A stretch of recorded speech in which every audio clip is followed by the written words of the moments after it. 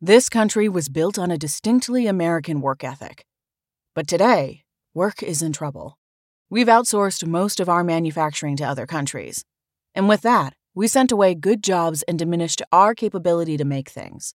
American Giant is a clothing company that's pushing back against this tide.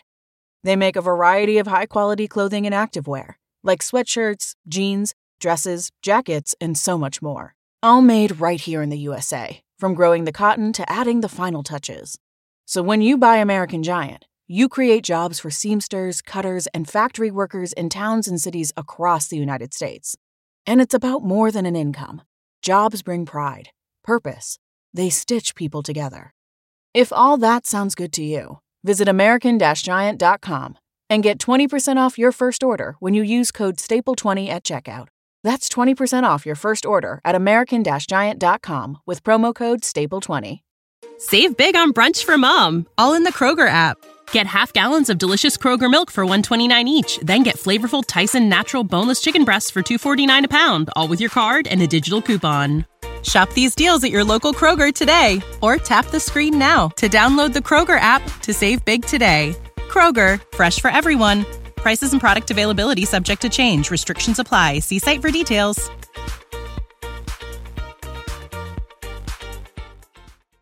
What's up, fellas? Welcome back to Combos Over Cold Brew with me, your host, Emma Abrahamson. Today we're talking to one of my favorite follows on TikTok, Jordan McMeans. He is literally a TikTok legend, and he also runs a 2:29 marathon, which is really impressive. He's only 21 years old. I thought this episode was super fun, so I hope you guys enjoy. Let's get right into it.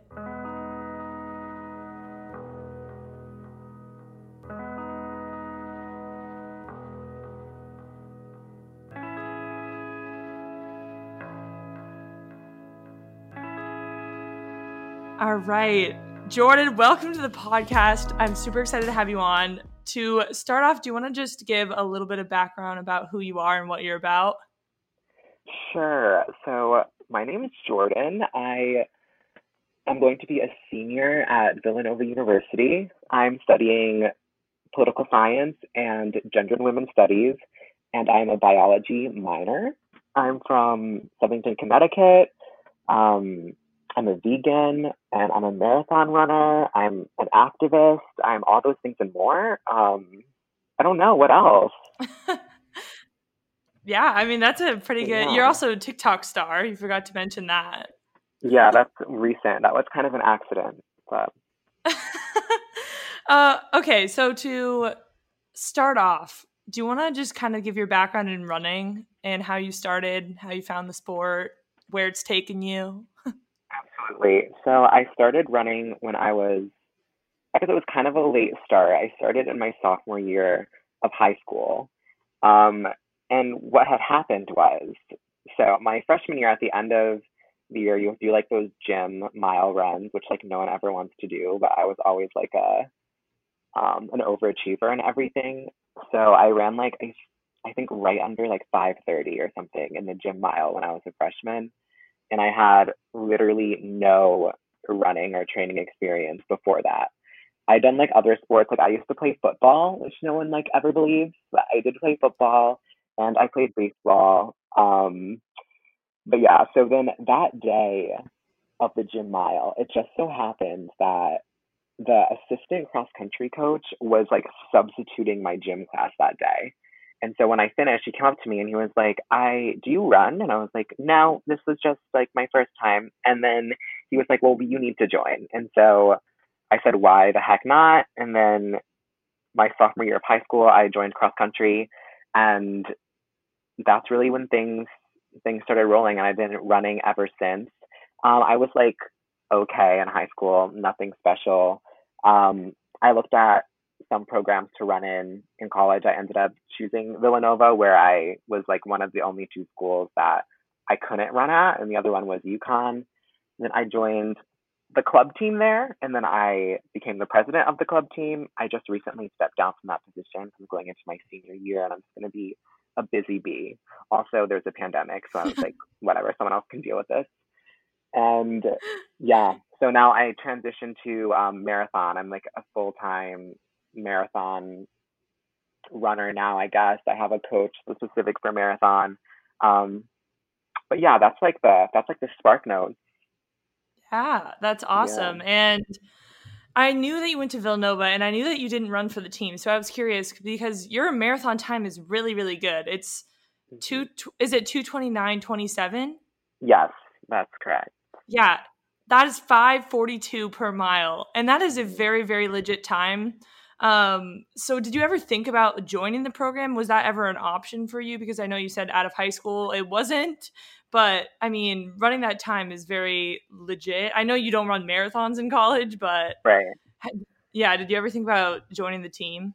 But yeah. So what happened with it was kind of a really my college running experience has been very non-traditional to say the absolute least. But when I got there freshman year, I did make some pretty notable performance improvements. Like I was training a lot faster. I was like PRing in the 2 mile, like in workouts. And I was kind of thinking in my head, I was like, I kind of want to run for this team. And the thing about it is that Villanova just has such a good men's team and they're just so talented. But I think what it came down to, like when I talked with the coach, he just didn't like he didn't need me for anything. So that was like the thing. It was kind of like I was really obsessed with getting on the team like freshman and sophomore year. And I ran my first half marathon at the end of my freshman year in like 1:16. And at the time, I thought that was like very fast. And I still think that's a respectable time. But of course, now that's like slower than my marathon pace. But at the time in freshman year, I thought that was fantastic. So I like emailed him about it and I was like, listen, like I ran like 1:16 and a half. Like I want to try to come out for the team or if you can just like help train me. And the coach there is Marcus O'Sullivan. I don't know if you've heard of him, but he's actually, I think he has like the record for most sub 4 miles, like run by one person ever. Yeah, I've And he's definitely like, heard of him. yeah, like an Irish superstar. And he's just like, he has that very like, I don't know, his energy is just very serious, very serious. I met with him in his office once and he just has like all of his accomplishments and all these like pictures of people behind him of like all of his sub 4 milers he's coached. And I was just sitting in there and he offered to kind of help me through the summer between my freshman and sophomore year. And so I kind of trained kind of based on like a rough outline of what he gave me and what he thought would help me become a better runner. And then I came back sophomore year and I kind of had the intention of trying to come out for cross country and like running something impressive enough to walk on.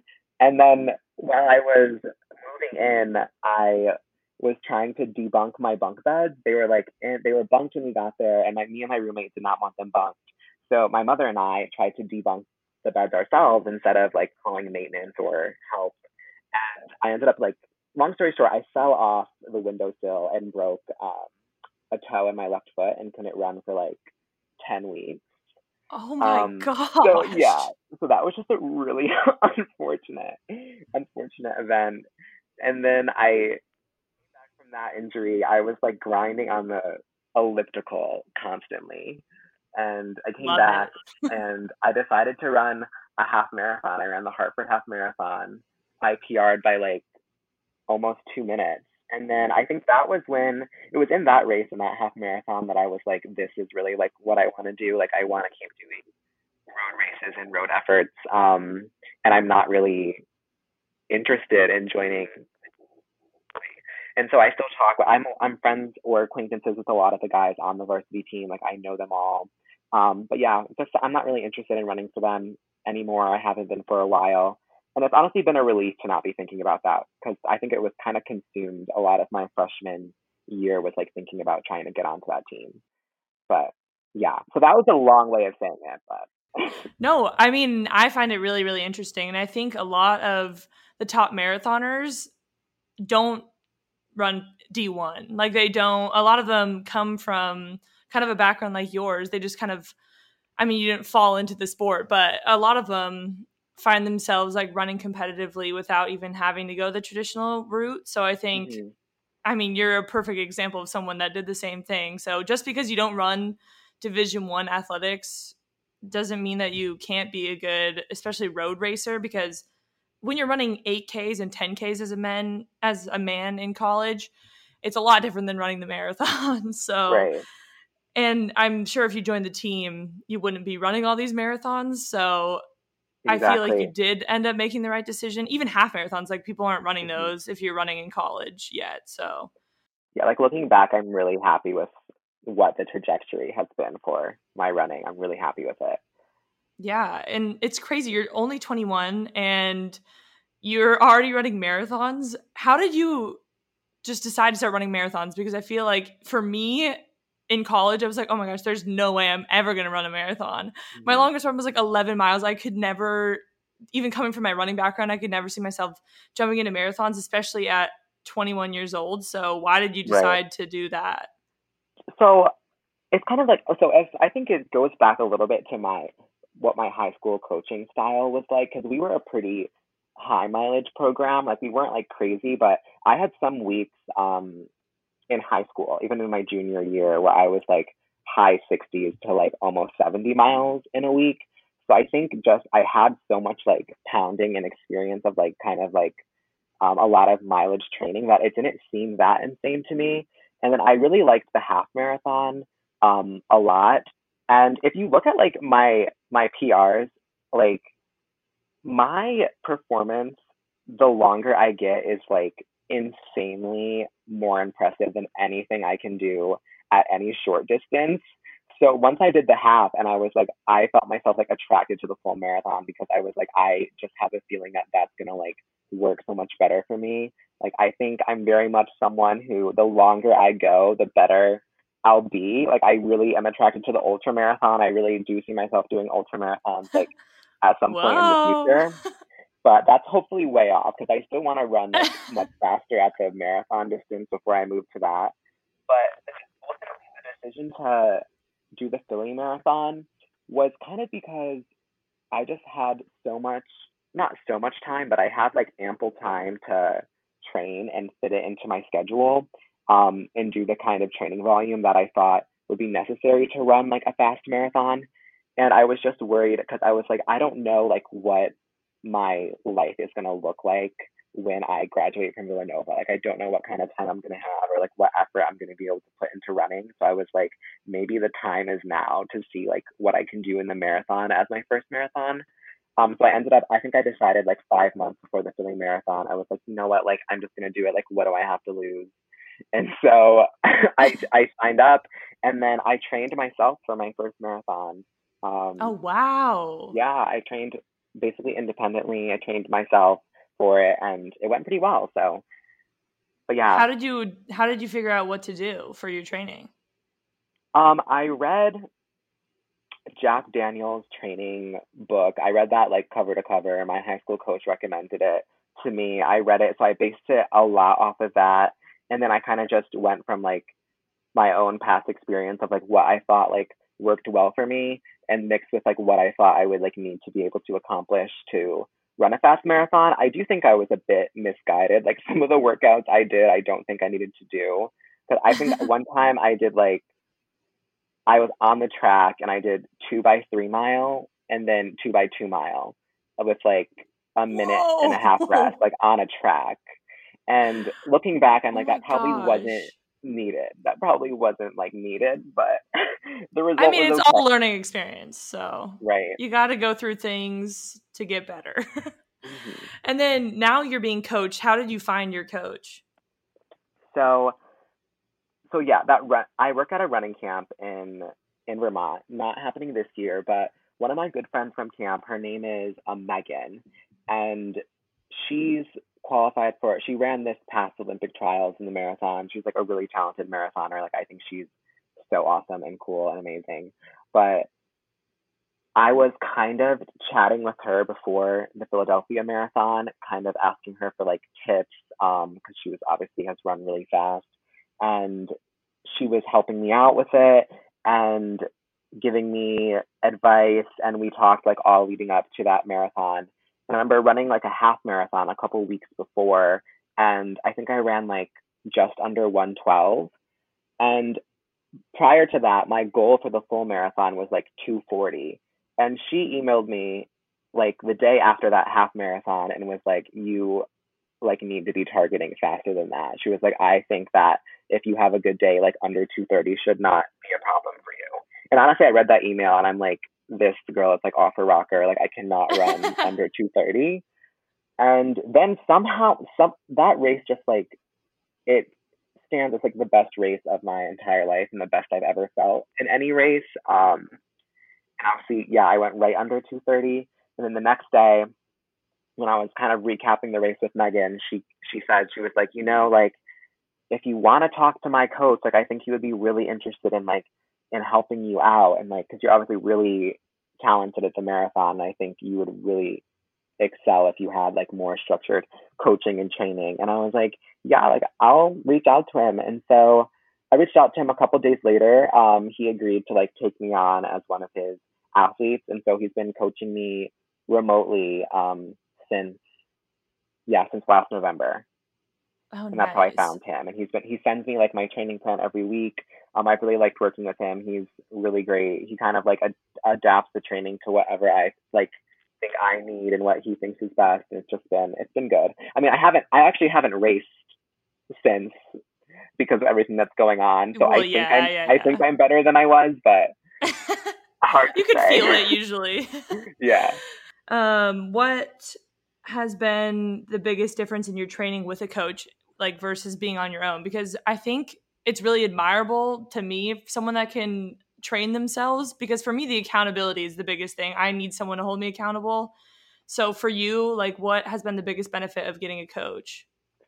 I think it would be that when I was coaching myself, I tended to neglect the things and the training that I did not like want to do or that I didn't like doing.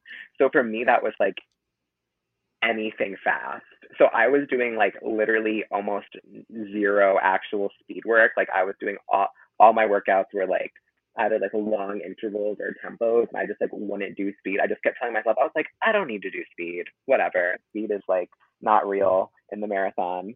And then when he started coaching me, he was kind of like, well, actually, yes, it is, and you're going to do it. And so that was probably the biggest difference. And I have felt like I'm so much faster, like just in terms of like turnover and leg speed since joining him. And he has kind of gotten me to hit paces in workouts that I like did not think were like possible. I think I was giving myself like much slower interval times than he gave me.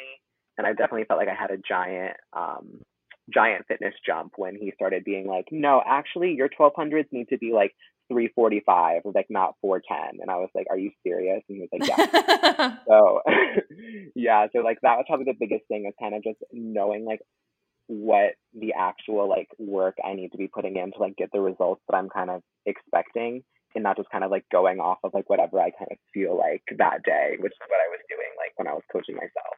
I'd say that was probably the biggest thing. I feel like that's why even the most professional of runners have coaches, just because everyone needs something different. And most of the time, like doing it on your own, like you said, it's like you neglect the things that you don't really want to do or don't feel like doing. For me, it's accountability.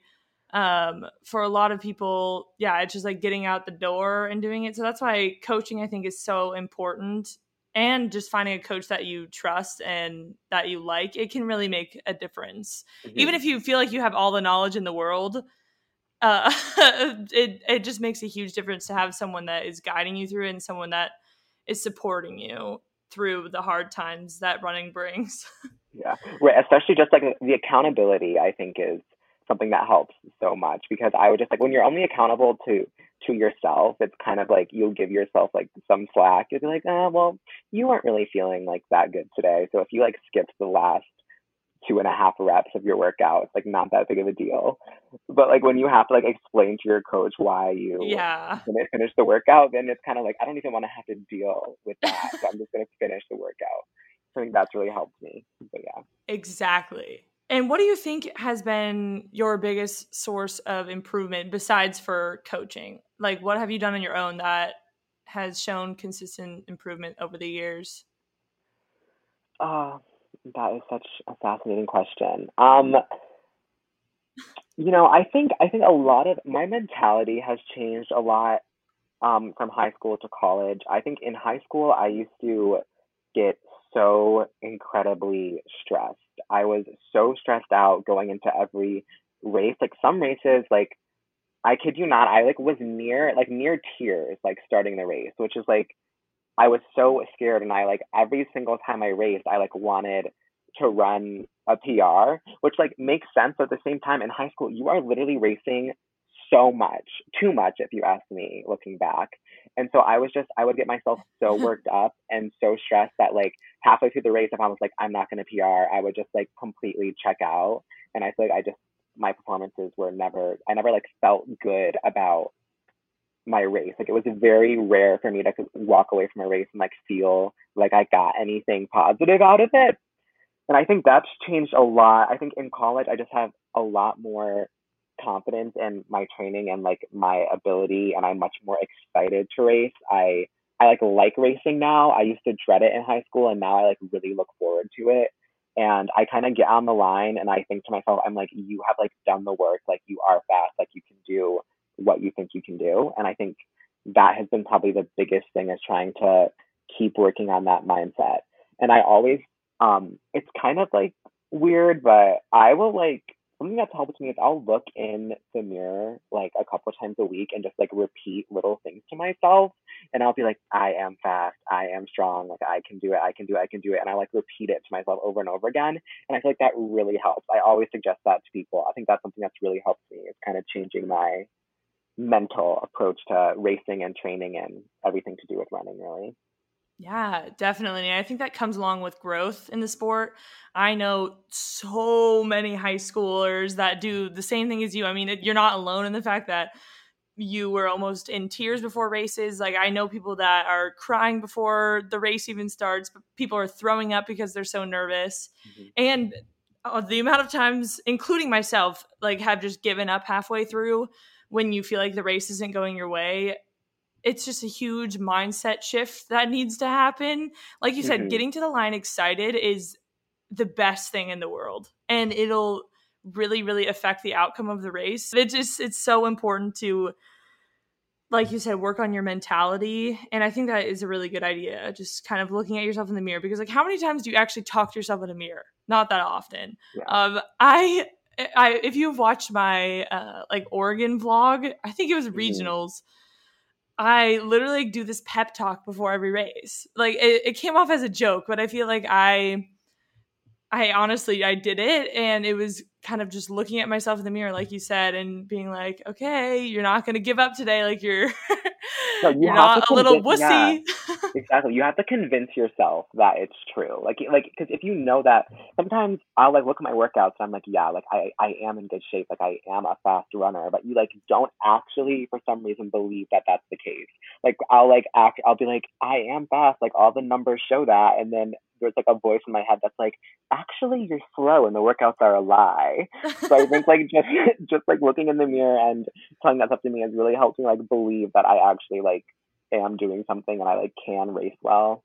But yeah. Yeah. And there's something about looking in the mirror that like it's kind of like gets into your soul. You know, it's a little deeper than That just like saying it out loud. Like looking at yourself in the eyes in the mirror and telling yourself that, it kind of hits different, I will say. I recommend.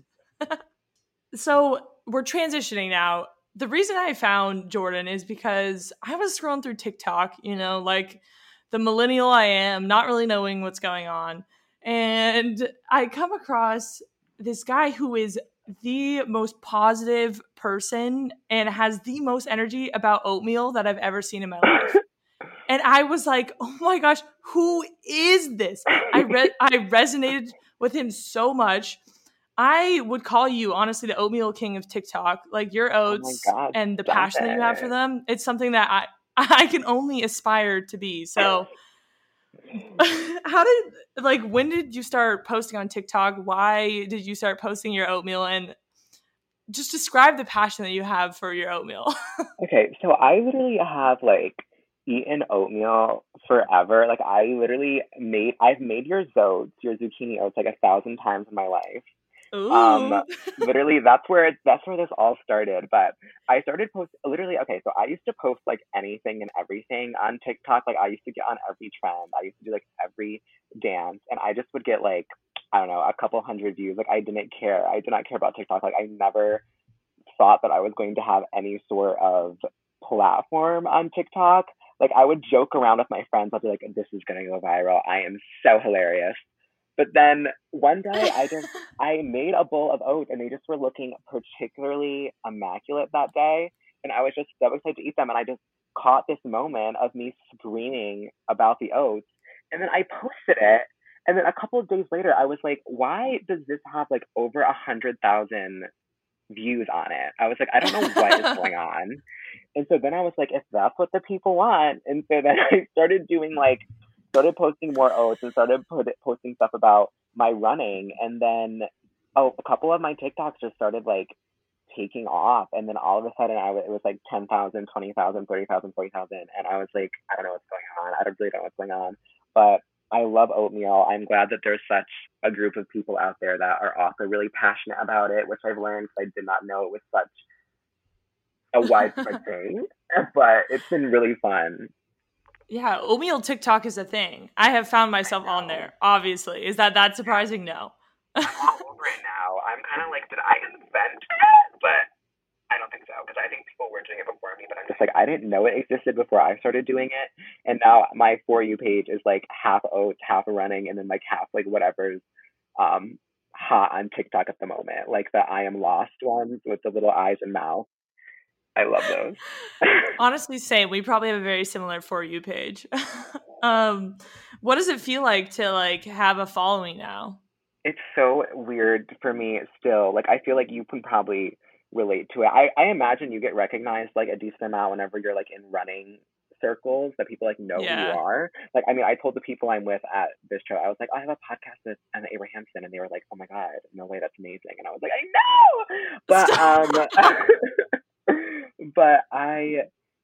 it's I don't know. I feel like when I look at the number on TikTok under followers, like I just can't even like actually conceive of like them as actual like human beings, that like 80 something thousand individual people are following me on this platform. Like I just can't even like process that, how many people that is.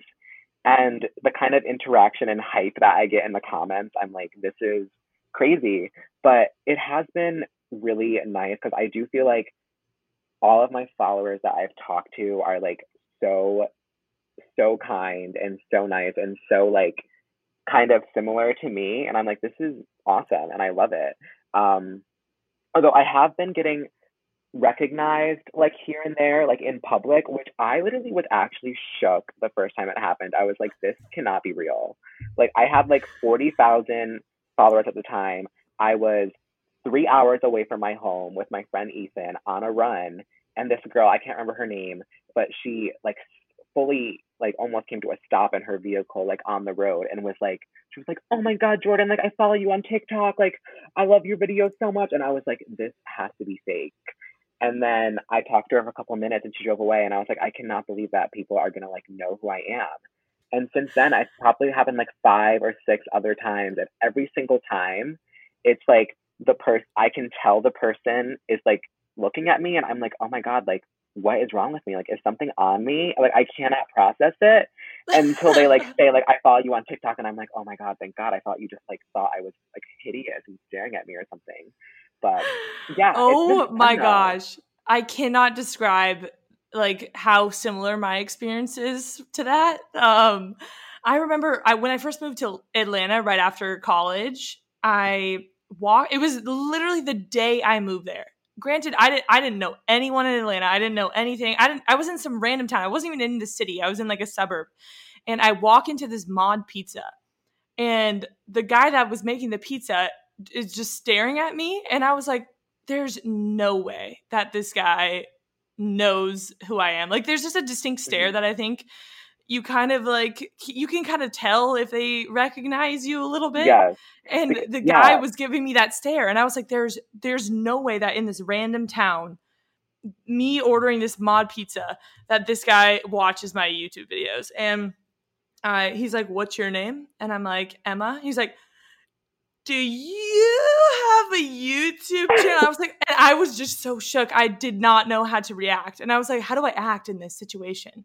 Like, I didn't know what I to do. know. I'm so awkward. I'm so awkward. I want to apologize to everyone that like meets me I because feel like I I don't know what do. to do. I feel like I have to like because I'm like, oh my god, like what if they like all of a sudden like think that I'm like not even like funny anymore? I'm like, what do I do? Like, do I make a joke? I don't know. I don't know how to act. I don't know how to behave. Oh my gosh, I just same. like I'm like hi like 'cause it's also like it's such a unique experience to like have someone that like really like feels like they know who you are because they watch you, but you obviously know nothing about them. Like you try to Oh like learn yeah. about as much as people that you can, but like I feel like it's such a weird two like the sides of the experience are totally different because one person is like I know who this is, another person is like this is a completely new face, new person, and I'm also just awkward in general. So this has like been really new and really fun, but everyone I've met has been like so sweet about it. Yeah, So same. Everyone I meet, I'm so excited. I get so excited. It like makes my day when I meet someone that yeah. watches my stuff. But like you said, it is a funny experience. Like sometimes, especially in anything in the running world, people will just be like, Emma, and I like look and they're staring at me and I have no idea who the person is, and I'm just like, and I just feel so awkward because I'm like, what do I do? I don't know what to do, but Yeah. I feel like that's just how it is for everyone. I guess it's an unusual world, honestly, but it's a fun time. So I'm No, glad that it just you're, happened. Yeah, it's happened so fast. Like that's the yeah. craziest thing about this. Is it's been like literally in early April, I had like less than 100 followers on TikTok, Oh my and gosh! very Wow, you yeah, really blew up. and now I'm like, what is it? I don't even know what freaking month it is anymore. I can't keep track of anything. The days are just passing me by.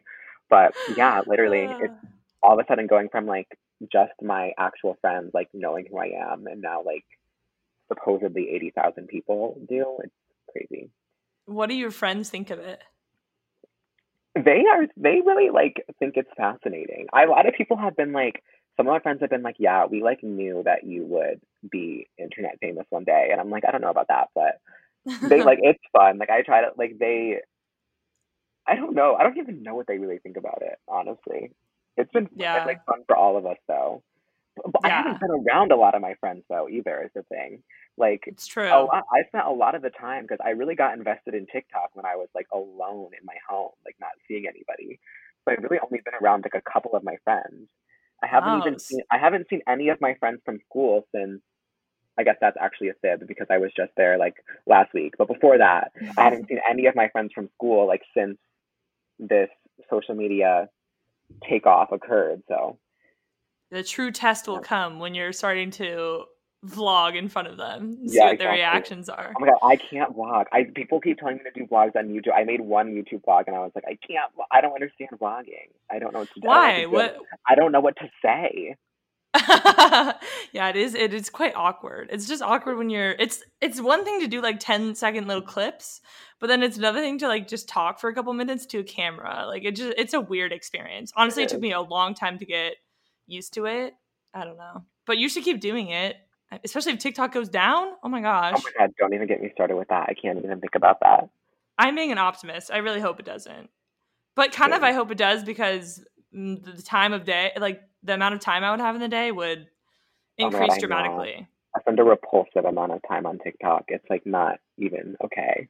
Yeah, it's literally disgusting. Same. I would say you're one of the biggest like motivational runners on TikTok. What do you find that motivates you to like keep posting motivational things for others? Because I know it can take like a lot out of you when you're feeling like obligated to create content, but just like posting helping others motivate you to do that, or what kind of motivates you to keep posting on TikTok? Yeah, I think that you that is a really that's a hard question because I feel like I have I really am a motivated person like to run. Like I really do love to run and all of that is like very genuine. But I've tried to like I mean, even recently I've tried like on one of my last like TikTok videos, I was like I did not feel good on my run today, like at all, because I think a lot of people are trying to get the impression that like just every day I wake up and I'm like excited to run and I like have a perfect run every day. And I'm just like, that is not the case. I'm like, it's the case a lot, but it's just not, that's not like the reality of like my everyday life. But I, I felt it's so rewarding when people have like commented on my TikToks or like DM'd me on Instagram or through whatever means and just said like you've really like helped me like find my love for running again. Like you really helped me get out the door today, or like I started training for a marathon because of you. And I find that so rewarding just because I love running so much and I love the running community so much. So I just think that's what's been motivating me to keep making motivational stuff and trying to, although I didn't even really see it as motivational at first. I kind of just think that I'm like really hyper and excited about everything in my life. So that just like motivates people to also be that way. But I didn't even like know I was doing motivational content until everyone was like, this is so motivational. And I was like, yeah, I guess it is. The other element of it is that when I'm on my runs now, I kind of and I'm like not feeling good or I'm like, oh, this is not like a good day for me, I start thinking about like all those people that have like said that like what I do like motivates them to run. And I'm like, well, then I need to like keep myself accountable and like keep putting in that effort because people are like looking at me and using me as like an example. I don't know. It's kind of like a reverse. It kind of works both ways. Like I motivate them, and then the people that like feel motivated by me like motivate me to like keep doing what I'm doing and keep running and keep training and doing my miles. But yeah. Yeah, I mean, I feel the exact same way. It definitely goes both ways. And like you said, I didn't really see myself, especially when I was like in college, I didn't see really my content as motivating at all. I kind of was just documenting my day. But I would get messages of people being like, "Oh my gosh, like this helped me start running. This like made running fun for me," or messages like that. And I was like, "Whoa." Just I don't know, and that's kind of what Mm-hmm. has kept me going. Like even though I've taken quite a few breaks from running, I think just documenting like life experiences, I Yeah. think is really helpful for other people because I mean we're all going through similar things a lot of the time. So I think just watching other people go through the similar things as you, especially in running, I think it's just really powerful. So I'm always excited Absolutely. to see like new content creators like you on the platforms. And I know there's like a lot of running YouTubers that are coming up in the scene. And I think it's really exciting just to, I don't know, just start sharing more about the running world. It's fun. Yes, I love it. Do you see yourself like doing content creation full time, or what do you want to get into career wise when you graduate? So, this whole content creation thing was never really, never really something that I saw myself being involved in. I really feel like I really do love TikTok. I love that medium specifically. YouTube, I'm like working on it. I plan to continue to build my platforms that I have, but I actually am on a pre-law track right now. So I actually am in the process of like applying to law schools. So that is the next step for me is going to law school after I graduate from Villanova. Um, Oh, so right now, like it doesn't look like content creation will be a full-time situation for me, but that's I'll very definitely different. try. Yeah, I definitely want to keep doing it in any way that I can.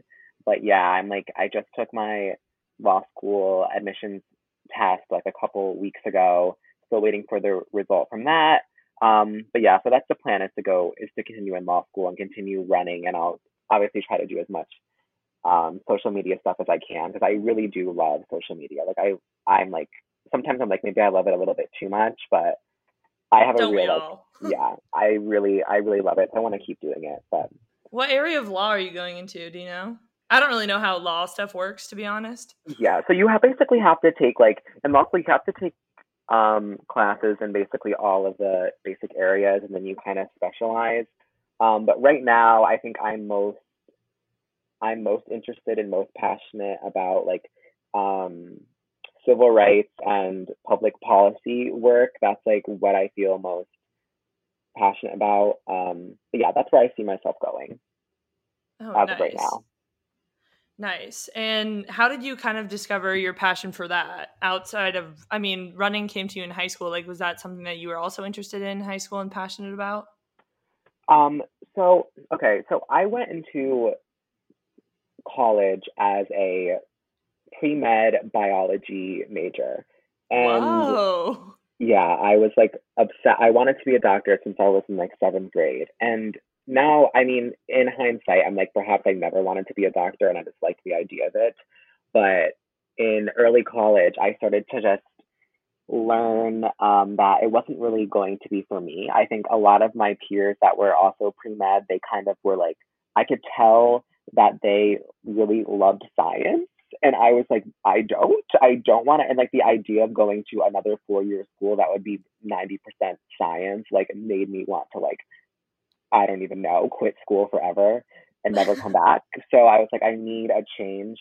And I think I became particularly passionate about civil rights work and government work. I'd say it was probably catalyzed by mainly by the 2016 presidential election. I think that was a big eye opener for a lot of people, and particularly me. I just felt like really passionate about that election cycle, and I kind of wanted to get into politics after that. I think it was just something that I was reading about every day and something that I was really fascinated with and like wanted to learn more about. And so I switched to political science the second semester of my sophomore year. And I remember signing that paper to switch majors. I walked out of that building and I felt like a weight had been lifted off my chest. And I was like so excited. And I love that decision that I've made. And I've also been, the other part of that is I was working, so I was part of the sophomore service learning community at Villanova, which was basically you took a course that was like social justice oriented, and then you would serve at a service site 3 hours a week, and then you had a 1 hour kind of like discussion based class. And I started out by working at a very underfunded school in the city of Philadelphia. And I think I gained so much perspective because I'm from like a pretty well off suburb in the middle of Connecticut. And so just going and working at an elementary school in like a not very nice part of Philadelphia and like seeing like that difference in the learning experience and in the classroom environment and everything else was really like eye opening for me. And I just felt really passionate about kind of getting into it and seeing like what can be done to like make it better. And then that was on, and then the next year I worked at a nonprofit called Sisters Returning Home that I still have some ties to, and which is a nonprofit organization that helps women that have recently been released from prison like reorient into society and like find places to live and places to work. And then just like talking with these women and the things that they've had to like go through in their lives and things that how they ended up in jail or out of jail or whatever the case may be, and just seeing how difficult their lives have been, like largely because of the way that the government operates and the way civil rights laws operate and the way in the state of race relations in America has kind of made those situations the way they are. That's kind of like what made me really passionate about getting into it. That was like a chaotically long answer that took so many different directions, but No, I mean, that was great. And yeah. I think it just shows like just because you go into college with a specific thing in mind doesn't mean that you have to stick with it. I mean, I feel like people grow a lot in college. Clearly, you have, and you found new interests and a newfound passion for politics. And I think it's really cool that you decided to change your path despite what, like, I don't know, maybe that you went into it thinking that you wanted to be a doctor, just kind of having the courage to change your mind and focus on Mhm. something that you're passionate about. And I don't know, I think that's a good way to live life. So I feel like you made the right decision and it'll be an exciting future for you moving forward. We hope, we'll see. So I really want to talk about your experience being openly gay in the competitive running world because I have friends like Nikki Hiltz and Teresa I Heiss, love her. Oh my God. yeah, I've had them both on the podcast, but I'm curious to what your experience has been like as an openly gay male, because I haven't really talked to anyone about it. So I think it'd Hmm. be insightful to hear from you of what that's been like in the running world. Yeah, absolutely. I think, I had more issues with it in high school. I think I just wasn't really comfortable with myself. And so like anything that anyone said to me, I found like hurtful just because I wasn't really like comfortable with myself and I didn't like that I was gay. I didn't like that about myself at the time. But I remember in high school there was like a couple different incidences that like occurred at meets where people would say like different things to me about being gay and like making fun of me for it. And I never really cared like that much. And I have something that's I actually wrote about. I've been writing about this in my law school application essay a little bit. Is that I definitely found in high school, especially, that like I had to like constantly, or at least I felt like I had to constantly be proving that like I was a good athlete, and I kind of felt like members of my team would like overlook me and think that I wasn't as good as them because I was gay, because like there was no other like reason that like came to mind like that like made sense. Or there was like I remember there was a couple of times on my team that people were like mad or they were like upset because they had gotten beaten by a gay athlete, which is just like completely absurd, obviously. But the faster I got, I think, and the more competitive I was, and like the more I leaned into the sport, I feel like the more respect I got from like my teammates in high school. And then in college, I think there was definitely a significant shift in my experience with being a gay athlete, because I felt like for whatever reason, my college experience was much more, I feel like, open to um, LGBTQ plus people, and then to the point where I became the president of the club.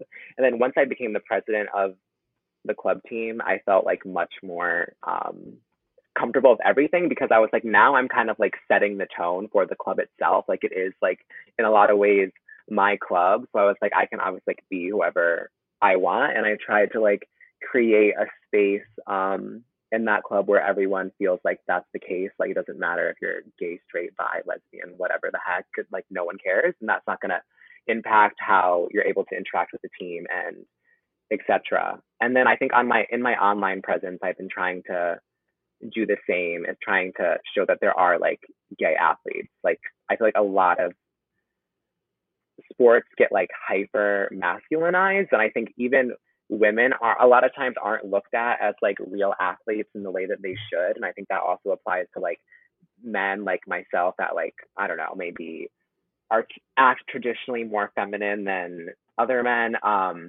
But yeah, so I've tried to like, it's definitely been a big growing experience. But I think in college, like now being gay is not something that I'm self-conscious about at all. And it's something that I actually quite like about myself. So now, like, if I ever encounter a person that is like, has a problem with me being gay, I'm kind of like, that's your problem. And I honestly could not care less, because that's not something that bothers me. So like literally there's nothing anyone could say about my sexuality that would like actually upset me anymore. And I think that's like that's been the biggest thing that I've had to learn or had to deal with, is just kind of like coming to that accepting place with yourself.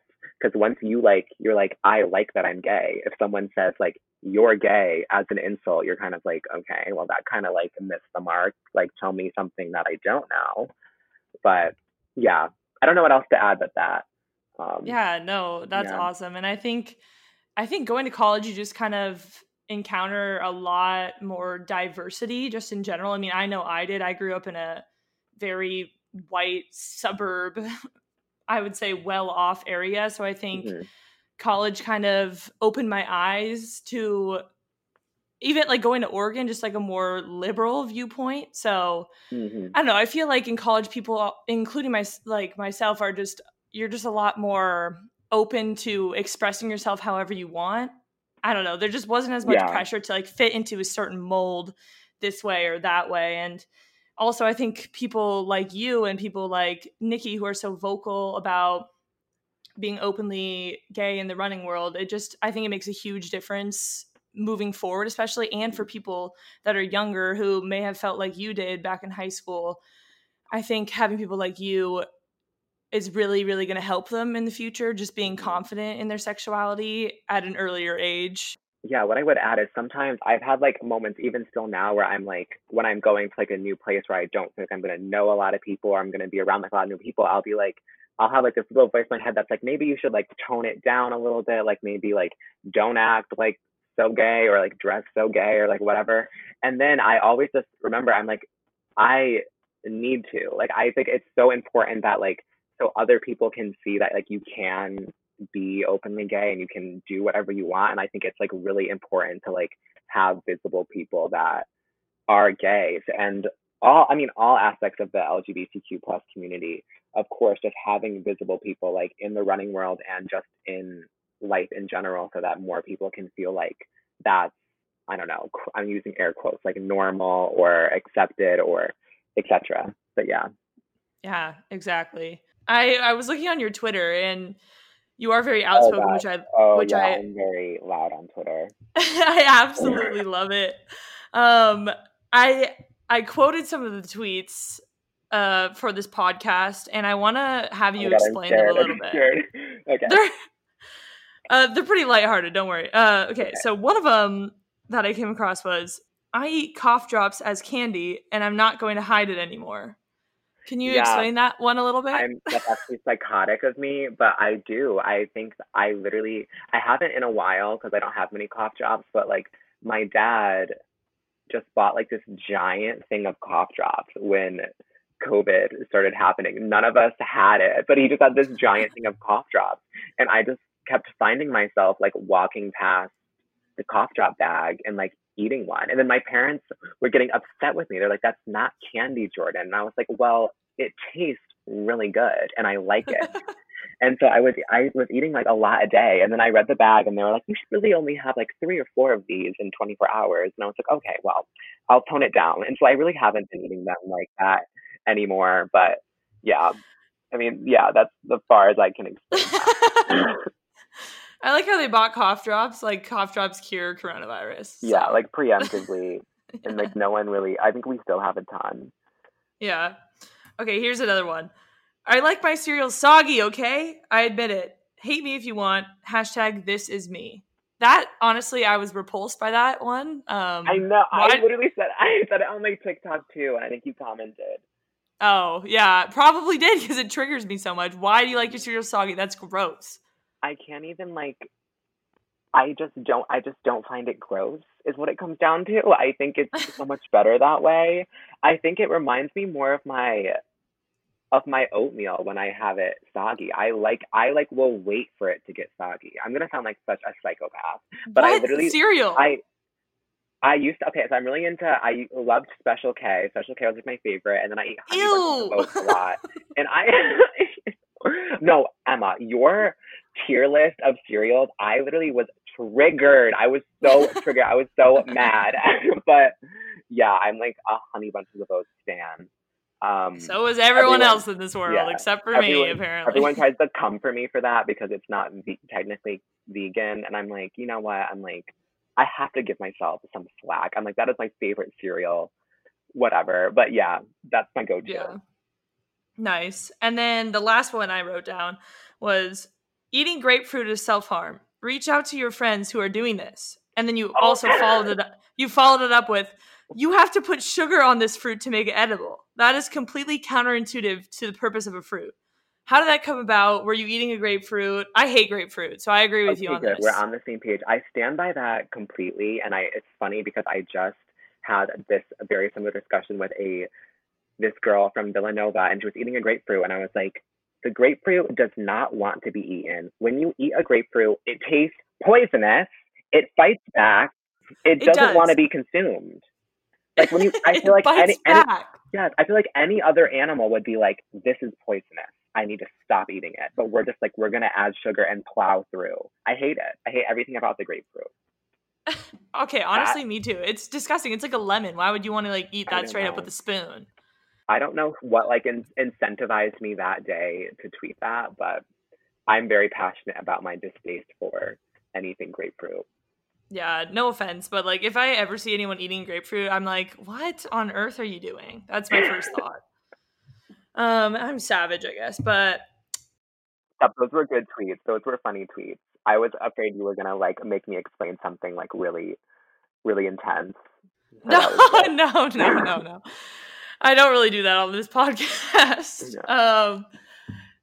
To close out the episode, I think this has been such a fun episode. I'm really glad I had you on. But to close out, do you have a quote that you live by? I feel like you'd be someone that has quotes pinned up on their wall, and you say it to yourself in the mirror every morning. Yeah, I do like quotes because I think when you told me they were like maybe prepare a quote, I was like, I don't need to prepare. I have so many quotes that come to mind. I knew it. I somehow have this. I mean, okay, so first of all, I end all of my TikToks with like either captioning or saying like eat well, run fast, be happy, and I kind of said that on accident, and then it stuck. So that's something that I remind myself of. I remind my followers of all the time. But I also really like, it's a Maya Angelou quote, and it's kind of like, still I rise, just like that little fragment of one of her poems. I just find that poem so insightful and so motivational. Like whatever life throws at you, like you'll be fine. Like you will keep plowing right on through. And also for some reason, I don't know why these 3 words like stick in my mind, but relentless forward progress is literally the title of like a book written by an ultramarathoner whose name I can't remember right now. But for some reason, like that speaks to me in so many different areas of my life. Like I always think about that, like in running, in academics, just like in life in general, just like moving forward in all the ways that you can, just like relentlessly, just no matter what, just keep on pressing on. That was like 3. But yeah, those are ones that come to mind that speak to me the most. But, awesome. Yeah. Okay, to close out this episode, can we get a good old peace out, fellas, for the podcast? But of course, peace out, fellas. Thank you guys so much for listening to today's episode of Convos Over Cold Brew. It was a little bit longer this time, but I could seriously talk to Jordan for hours. I feel like he just had some great insight, and I just really like his vibe. I really like his personality. So make sure to follow him on Instagram and TikTok. It's just at Jordan McMeans. He has some great content, especially on TikTok, I will say. So go check him out. This week's supporter shout out goes to Emily.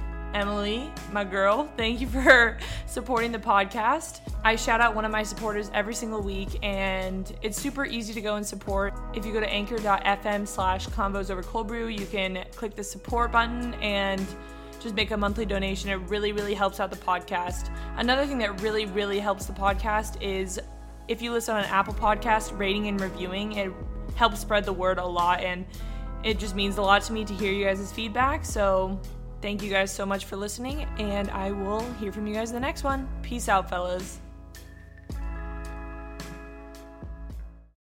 When you need mealtime inspiration, it's worth shopping Kroger, where you'll find over 30,000 mouth-watering choices that excite your inner foodie. And no matter what tasty choice you make, you'll enjoy our everyday low prices, plus extra ways to save, like digital coupons worth over $600 each week. You can also save up to $1 off per gallon at the pump with fuel points. More savings and more inspiring flavors make shopping Kroger worth it every time. Kroger, fresh for everyone. Fuel restrictions apply.